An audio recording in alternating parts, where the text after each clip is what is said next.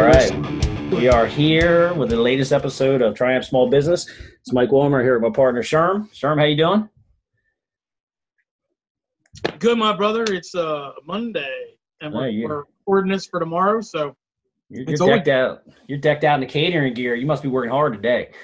Yeah, I have my head chef is on vacation, so I come in and lend a hand. And we had 3 weddings this weekend, or like, yeah, 5 events. We had 2 weddings, or a wedding and a funeral lunch, and a happy birthday, and a white party. So I lent a hand there too. So you hit it all. You hit it all. Yeah, I the job this weekend. That's right. Life of an entrepreneur, right? Yeah. So that ties into our topic today, which is really leadership and managing people, employees, associates, whatever you call them, whatever your culture deems them as, and that comes with its reward, and it comes with its challenges. And leadership's a hard thing. It's not, everybody's not built for that. And there's always that age old thing, be a leader instead of a boss. And you know what it's like every day to lead people. What is your thought on leadership, and how do you approach leadership? I don't think that there's actual like one way to lead people. I was born and raised in a militant family. I'm 3rd generation Navy. My grandfather, my father, and then me. So not everybody's raised the same way. Not everybody is educated the same way. So to kind of paintbrush leadership equals, it's really hard, man. Like you want to groom good people to be your successor, and each person is different in that grooming. You have some people that have been doing X for 15 years. They're not changing anytime soon. You have some people that want to do X and have never done it, and they're eager to learn. Well, those 2 people are going to be managed completely different, because you have one person who will do everything under the sun, and you have another person that's going to try to tell you how it should be done because that's how they've been doing it for 15 years. Right or wrong, it doesn't matter. Right. So you have to come up. I think that the biggest lesson for an entrepreneur is be authentic. There's all kinds of people out there that manage people, and you've learned and you're going to learn to manage from the people that managed you. Good and bad, right? Yeah, and whether you like it or not, you're going to pick up bad habits from bad managers that taught you this is how you treat people, or this is how you talk to people, this is how you negotiate things. But I always try to say be fair, because the looking glass, everything's under perspective. So an owner's perspective is I want more, and an employee's perspective is I want to do less. Right. So you always have to find that happy medium of getting what you need to get done, and without killing them and making them quit, and being in cost and all that kind of stuff, cost, quality, the whole 9 yards. So it's there's a lot of legs to the leadership part, and it's not easy. You know what I mean? Like I promise you, I started actually coaching for my personal life, because at one point I was working on I was probably 2 years full time into the catering business, and I had probably 20 or 30 employees already, and I had probably had 150 or 200, maybe 300 in the cleaning business. And I was like, you know what? I can't keep blaming everybody else that I get the same employee that does the same shit and I get pissed off. I'm like, it can't always be somebody else's fault. Maybe right. I'm doing something wrong. Like maybe I'm communicating the wrong way, or maybe I'm attracting the wrong person. So, first you have to make sure that, you're getting the people that you're attracting, and they're the actually people you want. And then you have to be able to learn how to coach and manage them. And because, everybody has a story and everybody's come from a different place. So you got to help them understand, your mission, your culture, how you would like things done, and then grow from there.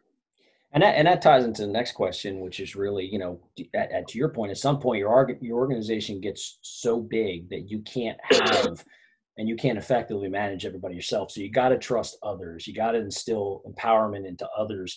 What's your philosophy on grooming leaders in your organization to have them step up? And what have you found difficult, and what have you found that works? I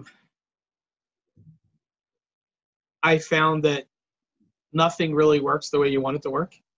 And the people you think that are actually going to be the person, you hire the person for the job, it may not actually work, but you have that hidden jewel that you'll find that you could groom.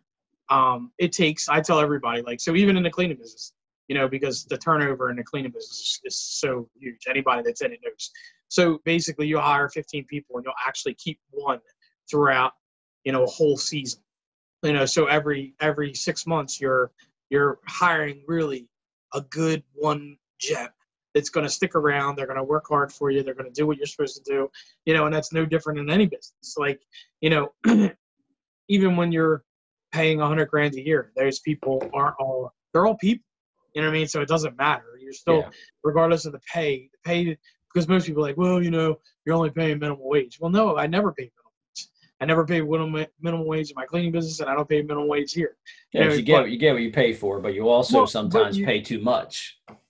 So you'll get the job hoppers. So you Right. get the people that know that they're going to, they have a good resume that says, hey, I can do all this. And they know that you're going to pay them an extra $1.50 or $2. So they're getting more for the same less work that they're trying to do somewhere else. But now they know, okay, I got in. So, it's just, you kind of, I've always found that what works for me best is that you hire with the potential of, when we grow, how is this person going to positively affect that growth?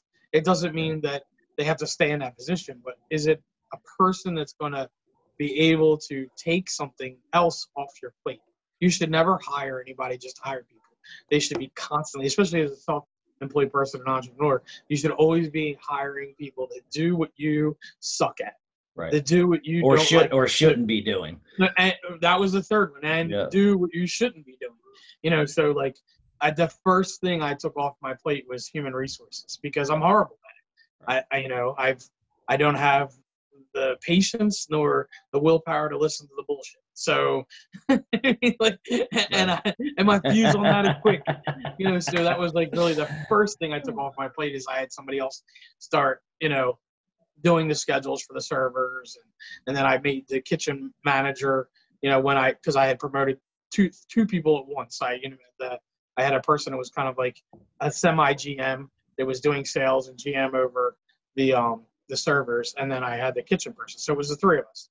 And I said, you take care of scheduling your people, and you take care of scheduling these people, and that's it. So I just make sure that I, interview them, that they're, I'm part of the team that interviews, and then I take care of payroll, because that's, obviously the most important, that everybody gets paid right, the taxes are paid. But, so that was the thing. I hired people to, as I knew that we were growing, and I knew that once we grow, we're going to be more people, and I'm not going to like everybody that works for us.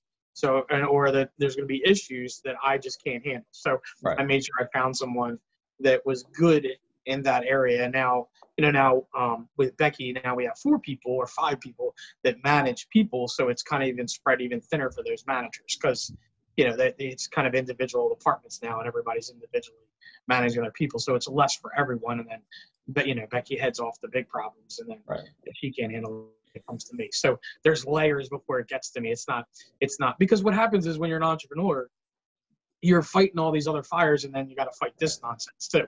You know what I mean? So you're already 9 issues deep with trying to put out fires, and then somebody comes up to you with the most asinine question about HR, and you just blow up. That's important. That's important, because in any organization, whether it's an entrepreneur or a larger corporate organization, if you don't empower people to make decisions, you're always going to get those dumb things, right? And that's tough for people to swallow, particularly alpha type A personalities, because they, we do become control freaks sometimes, and if you don't allow people to make mistakes, they're never going to grow. You're right, and we used to call it white knuckling, because you wouldn't let go of the steering wheel. But you have to see the management of a different lens now. As like you're saying, now we're talking about expansion, growth. It's not just you and people. It's you and 20 people. Because you're going to have a general manager, and then probably a manager in whatever department. I'll just go back to us. We have a kitchen, we have servers, we have delivery drivers, and So, each person kind of manages their own people, and then we do it together as a team and as a company. But, you have to make sure that at that same point that you're always looking for the next key person, that's going to help create, Right. A better environment for the people. And you have to look at it as you're managing. You go from managing 25 people as an entrepreneur to managing 3 people. Right. So the stress is less because now you're kind of giving them the ability to manage. And you have to look at it as tiers instead of looking at it as control of everything. You look at it as the control of the tier that I'm supposed to. And, you hear it a lot that you should be, as an owner, looking at the 20,000 foot view, but in this instance, there's no better example that you should be looking at it the 20,000 foot view and letting everybody else run, the little picture down the bottom, as you see, is a 20,000 foot view. Let them do that so that you're focusing on making sure that's moving the right direction. It's a 20,000 foot view, and you haven't lost control. What you're doing is you're better controlling your day, and you're actually putting in better controls because you're not the one that's handcuffing everything anymore. Yeah, and that's the key to your point. I mean, that's the key to your point. You talked about this in a previous podcast, is you can't just give over control and expect to go right. You got to put systems in place. You got to trust and verify. You got to have connections with your leadership team and say, how are things going? Setting an expectation of what gets elevated to you and when, so you have that escalation, they have that escalation point, and that's, I think, people do one or the other. And sometimes you got to be in that ugly middle a little bit. And, you got to get out from behind the desk too, as a leader sometimes, and get down and see what, just don't always trust your leader, sometimes you got to go and see it for yourself. So it's a really tough balance. Well, again, as an entrepreneur, unless you've inherited a larger business, this is a 3rd generation business. I mean, we can name plenty in the community, unless you inherited the structure, you have to create the structure, and you have to create the systems, and you have to create the processes, and you have to make sure it's working the way you want it to work. So you have to step in, like, today, like we were talking earlier that I had my chef jacket on. Well, my head chef is out of the kitchen. So I didn't do any work today. I just watched. I sat down and watched everything that was going on in the kitchen. How can we make this better? How can I talk to this person and say, look, you're doing a great job, but this is how you could do it a little bit better, faster, easier, and cost us less money. Like, you always have doing that in every aspect, because, 15 cents adds up to $50. That adds up to $5,000 at the end of the year. And, it seems like nothing, like, I always tell the greatest example I give to people that own businesses is, if everyone shaved 5 minutes of their time, how many employees you have? I don't know. I have 10. Okay. So if everybody worked over 5 minutes, that's 50 minutes every day. And at the end of the week, if a 5-day work week, that's 250 minutes. You're looking at, that's 50 minutes. So that's 5 hours. That's 5 hours. So let's just say your average cost of labor is $17. So that's 5 hours at $17, which, now you have 52 weeks of that. You know what I mean? So you have, it adds up. So that's $4,420 just for the 5 minutes for 10 people. Right. So think about it. Like, nobody looks at the little things. And when you bring it to people's attention, you'd be surprised how jaw dropping it is. Right. Because I did it one time when, in my perfect example, in my kitchen, I did it. I said, look, you guys are beating me up for 15 minutes a day of bullshitting around. I said, there's 7 of you in the kitchen. Let's figure out what that costs. Right. And they looked at me as it was like almost $14,000 at the end of the year. And I was like, no, I could give you a raise if you were actually working instead of bullshitting around. Right. I was like, so with that 14 grand, instead I can't, because you're wasting it. And they all looked at me, and I'm like, I'm just being honest with you. Like, that's the honest, if we could get more production out. And nobody wants to, make people, work hard and sweat and blisters. Just actually put the work in, right? Like, put the work in. You're supposed to be doing, then we would be more productive. And if you can trim that, again, that was 5 minutes. My example was 5 minutes for $4,420. Like, I mean, and you know, everyone out there is Right. beating you up for at least 15 minutes a day. So Right. that's If not an hour. If that's not an 3 hour. times more. That's 12 grand Yeah. right there. Yeah. Just for If not, I was gonna employees. say, if not an hour. Right. But And you know, so yeah. And it's so tough. the I mean, thing is, you and I have both managed, over 100-person organizations, and it's hard to trust other people, and you gotta, guys like personalities with us is you tend to start to become an urban legend. Like Sherm wouldn't like that, or Mike wouldn't want that, and you start to become this a little bit of this like legend thing, and you got to like get out from behind the desk a little bit sometimes and go actually be human and say, no, that's not what I said. This is what I meant, and this is what I intended. And you got to make sure what your expectations at the top are actually flowing down to the lowest levels, and make sure yeah. your presence is there. So it used to be, what would Sherm say? It was WWS. Right. What would Sherm say? WWSS is the phrase everybody would use. So now it's, what would Becky say? Right. WWBS. Right. Oh, and I like it better and because the BS. That's great. but yeah. But what would Becky say? Right. What would Becky say? And the biggest problem most entrepreneurs and people that own businesses have is that what happens is that they like to blame the employee for not having the knowledge, but at the end of the day, it's your fault.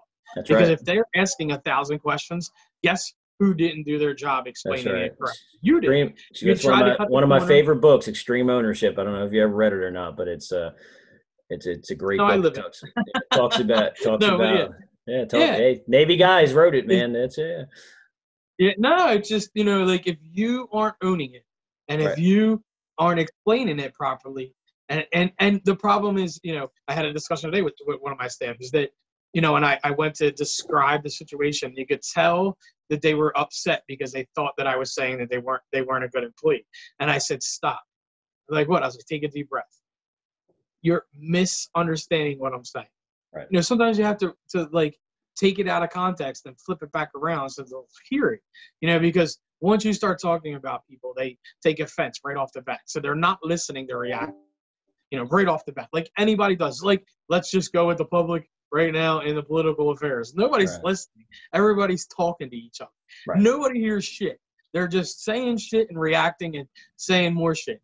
But that's how it is when you start talking, like, because people do take their job. 99% of the people take their job personally, what I mean? And they want to do good, and they take, they have a certain passion with it, regardless of the level of passion. It's, they take what they do, they come to work. Because if they didn't, they wouldn't come to work. So once you start talking about that, then they get very sensitive because, they feel that they're not doing a good job, and nobody wants to hear that. So you kind of sometimes have to rephrase things to explain, and like sometimes you have to come out. I'm not telling you you're not a good employee. I'm not telling you your performance is bad. I'm not telling you that you're not doing the right job. What I'm trying to tell you and what I'm trying to get you to see is how I see it as the owner. I see that if you did this, this, and this, it would be better for the team. It would be better for you. It would be better for all of us. And sometimes looking through that lens, you realize that they're just not in the right job. Like if I take them here and put them over here, they might actually improve. And you got to have the courage to do those kind of things, because sometimes it's not about letting the person go. It's just getting them in the right position. And so that's part of the 6 steps in EOS as well. Right. So not to get back to sell this guy's book Traction again, but again, there's the four profits. Is it the right job and they like it? Yes. So then that's where they sit. Is it the right job but they don't like it? No, that's not the right place to be. Is it the wrong job and they don't like it? That's the ultimate get them out of it. Right. And then it's the wrong job, but they like to do it. Well, you still have to replace them. There's only one of the 4 profits that work. They like the job they do, they're good at the job they do, and they want to do the job they do. Other than that, you have to twist and you have to figure out what, and it doesn't matter like in any level, like just because they're in a kitchen doesn't make them a great cook. They could be good at sauces. They could be good at sauces and horrible at saute. Well, you're not going to sit them an 8-hour shift at saute if they can't saute. Your cost is going to be through the roof. You know what I mean? So slide them over to sauces. They probably do sauce, and if they do sauces well, they probably do soups well. So that's what they do all day. They do the stuff that they're good at. You know what I mean? And then you have people that are great at prep. They chop fast. They're good at it. They like doing it. So you put them in chop. And then you have other people that are good at saute or good at, this, that, and the other. And that's where you put people like, just because you're a great chef doesn't mean I'm going to send you out to do omelet stations. Right. I promise you that. Because that is a speaking role. And Right. if you aren't good with people, which most chefs are not, you can't go out and represent us because you're going to say something great. Right. That the average person doesn't understand that that's funny in the kitchen. Right. But it's not funny at their law firm. Right. Kind of thing. So, same thing. Like you always have to find the right seats for everybody. Again, it's church. There's a seat and that's for at every man, level. That's at every level too. Right. Because I mean, I've hired, 6-figure professionals that you bring them in for one role. They're not great at it. They start failing, but you push them over to somewhere else. It doesn't matter whether they're making $10 an hour or $50 an hour.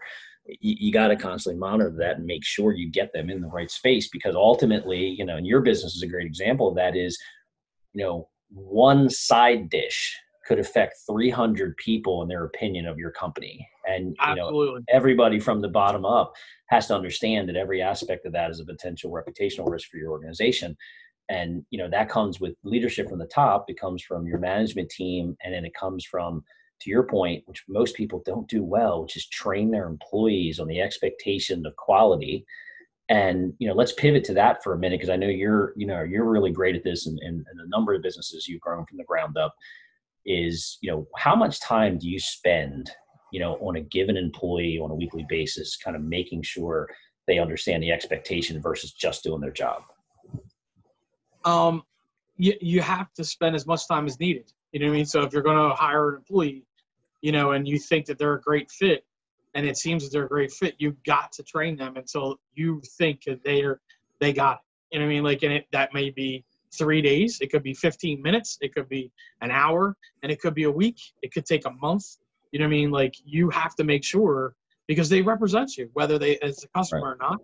They're representing, if you have a product or if you just have a service, they represent you. So you have to make sure that ultimately they get it. And, the little culture things like, what would Sherm say? What would Becky say is good with that, because it helps them think, like, if there's a question about an answer, they're going to be, okay, so what would Sherm say? Like, he said this to me before about this. Okay. So they'll probably make a little better decision. It may not be the right decision, but it could be a better wrong decision than a completely wrong decision if you didn't put that culture in there. Like, always think, what would Sherm say? Right. Because most people tell you, like, when we get back to this managing employees, is nobody's ever you. And it's not. Right. You have this unrealistic, unfair expectation that people are going to treat everything like you do, and it's not going to. Let me tell you, I've been doing this 22 years. It ain't never going to happen. Like, nobody cares as much as we care. No, absolutely. But that is important, though, because, retention and how you treat people and stuff like that. When you and you and I think, are on the same page about this, is you have to allow some level of failure to grow, but you also have to make a clear expectation of it's not acceptable. How do you handle when there's let's not say a minor failure, but when there's a major failure? How do you go about that? Is it a blow up? How do you manage that? So over the years, it's been diffused down into a better system. I mean, obviously in the beginning, when I was the person I was before coaching, I would blow up. It would be Hiroshima. But then what happens is that's what you're always creating. Is you're creating those volcanic moments, and nothing will ever be treated smoothly. And then the customer is negatively affected, the employees are negatively affected, service is negatively affected, your reviews are negatively affected. So you have to come up with a better way to have a conversation about things that don't work well. I don't like using the words failure, because I don't think anyone fails. What they do is, you've prepared a certain way, and you may have not got the result that you're expecting, wanting, or needing to get. That's not necessarily a failure. Failure is to dig your heels in the sand and say, no, this is the way it is, and I'm not changing. Or, oh, well, I'm done. I'm not going to do it anymore. So that's failure.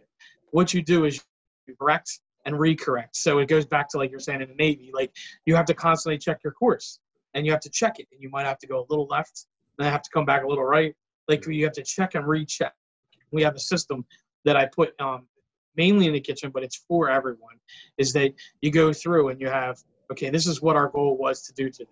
How did that work out? Did it work well? If it did, great. Do it again tomorrow the same way. If it didn't, what didn't work out well? Let's talk about it. Sit down, put it down. How can we change that aspect? So a perfect example is that today somebody forgot to put something with a set of meals, and the people in the morning, they, basically switched to plan B, and it worked out. But then I go back to the person that was responsible and I said, so I watched you make this, I watched you cook it, and I watched you put it away. Why did it make it with the meal? And they said, I don't know. I messed up and I apologize. And I said, you do know that that's unacceptable, right? And they said, yes.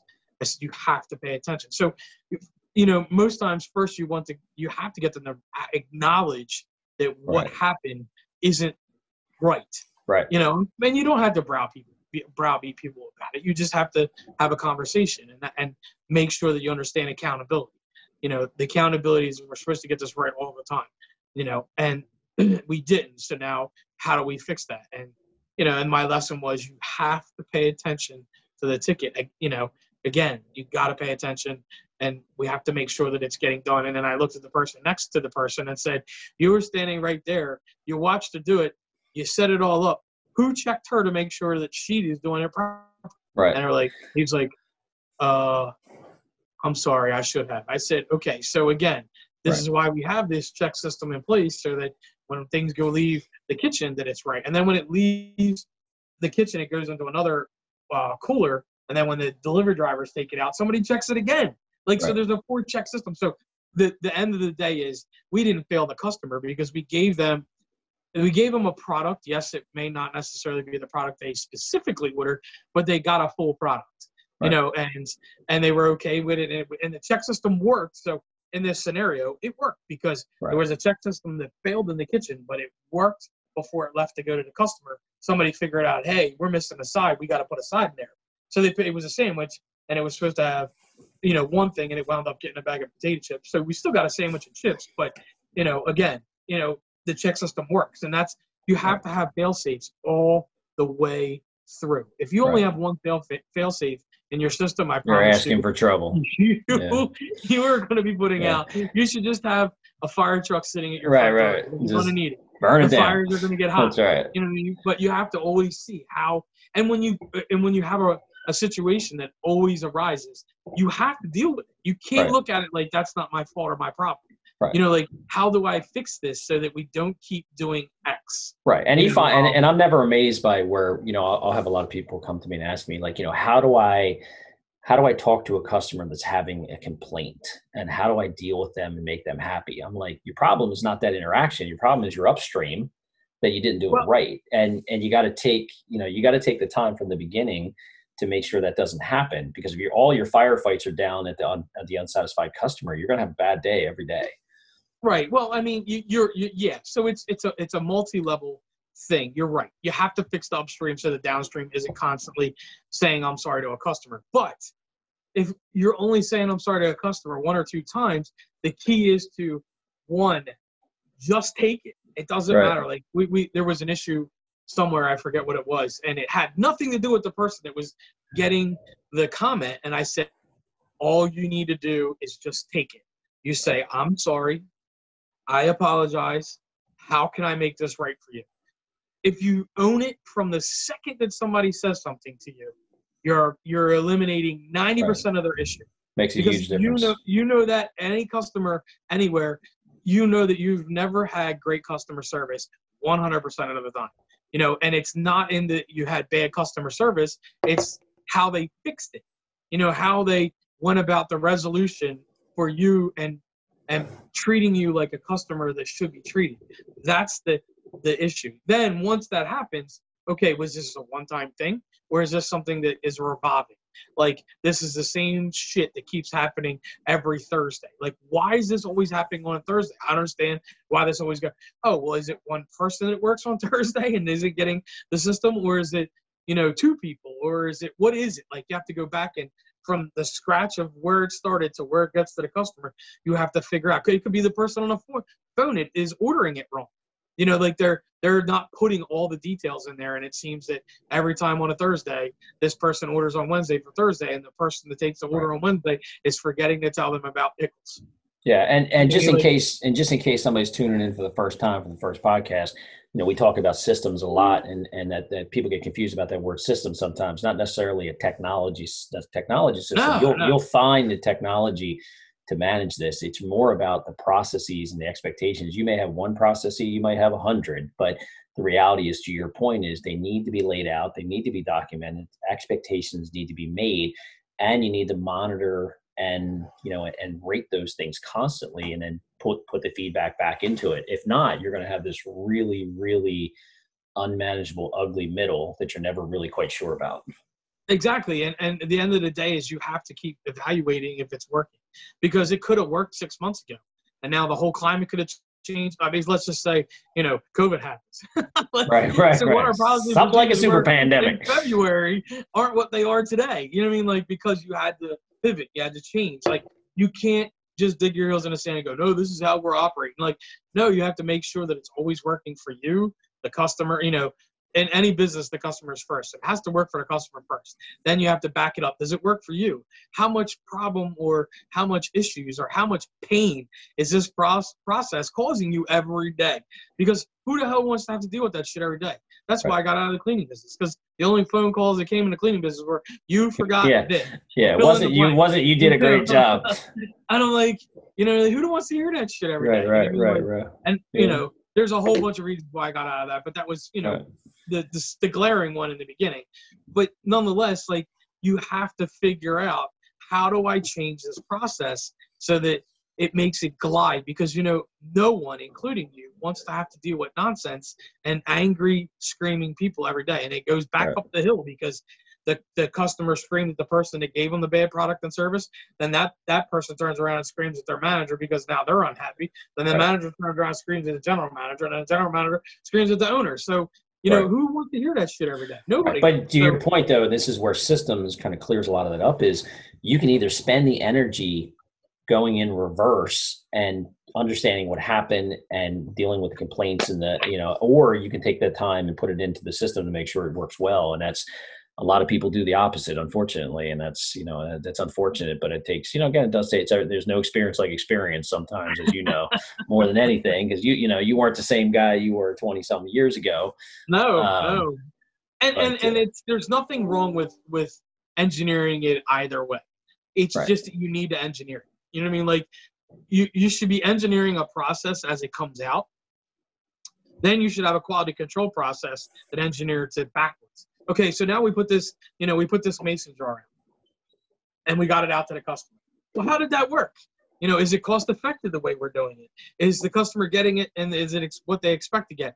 So now you're reverse engineering it back to, okay, what piece of the system can we fix a little bit better to make it just that much better, that the customer gets a better product? Maybe it's quicker, maybe it's faster, maybe it's a little bit cheaper, maybe it's whatever it is. You know what I mean? But you have to have the system going out first in order to cross-check it back to figure out what piece or what part or what person, you're going to adjust to make it better.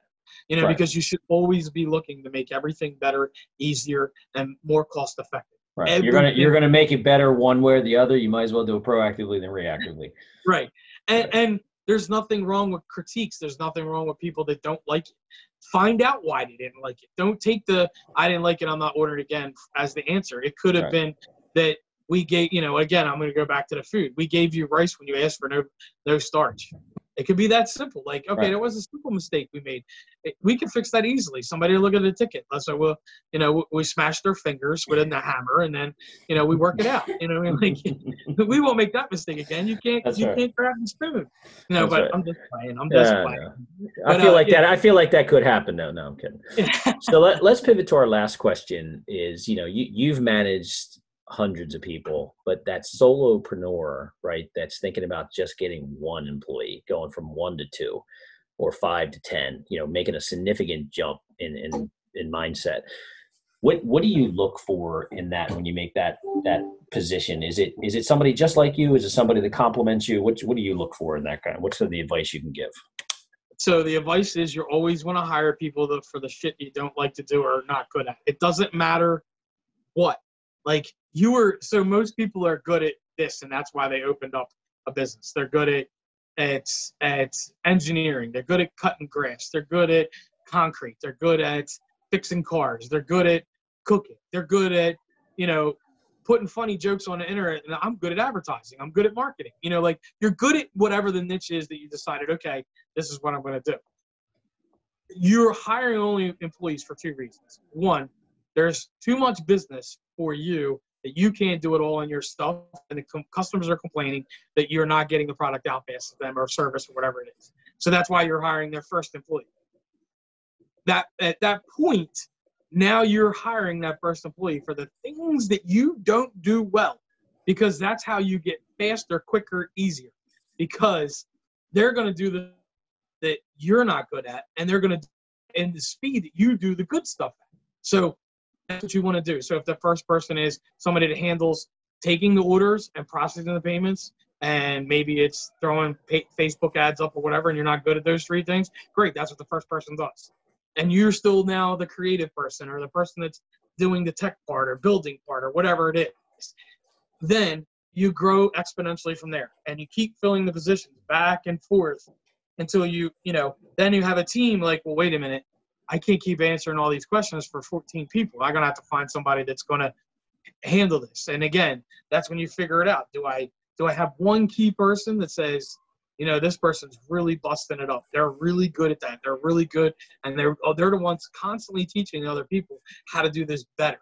You know what? They're already actually managing these people, but why don't I give them a title, a little bit of raise, and see how that works? And again, you see that in that area, and boom, now you have somebody managing some people, and maybe it's they manage, the admin staff, and you're still managing the production staff, and now there's two managers, you and somebody else, and you keep teeter-tottering that way, but you have to have the foresight and the crystal ball to know you're growing faster than you're hiring people, because it takes a while. Some people, decide, nah, I'm not leaving where I'm going. Right. And you're like, how come nobody showed up on Monday? You know what I mean? Like, That's right. That's right. And Monday was the day I needed a person. You know what I mean? That's Like, right. That's right. you have to kind of like, if you think that you need a person, you're probably a month behind the curve on that. You know, like, and it happens all the time. Like, you get busy and you're like, yeah, we should probably start hiring some more people. And you're like, yeah, we probably should. It's like dehydration, man. when you're thirsty, you missed a boat an hour ago. So I mean, the same thing, right? Yeah, so you're already dehydrated. You can forget that now. Hiring's the same way. So, all right, my friend. So, that comes to the end of the podcast. So as it's lively as always. So thank you for your time. We'll see you next week. All right, man. Live in action on site. That's right.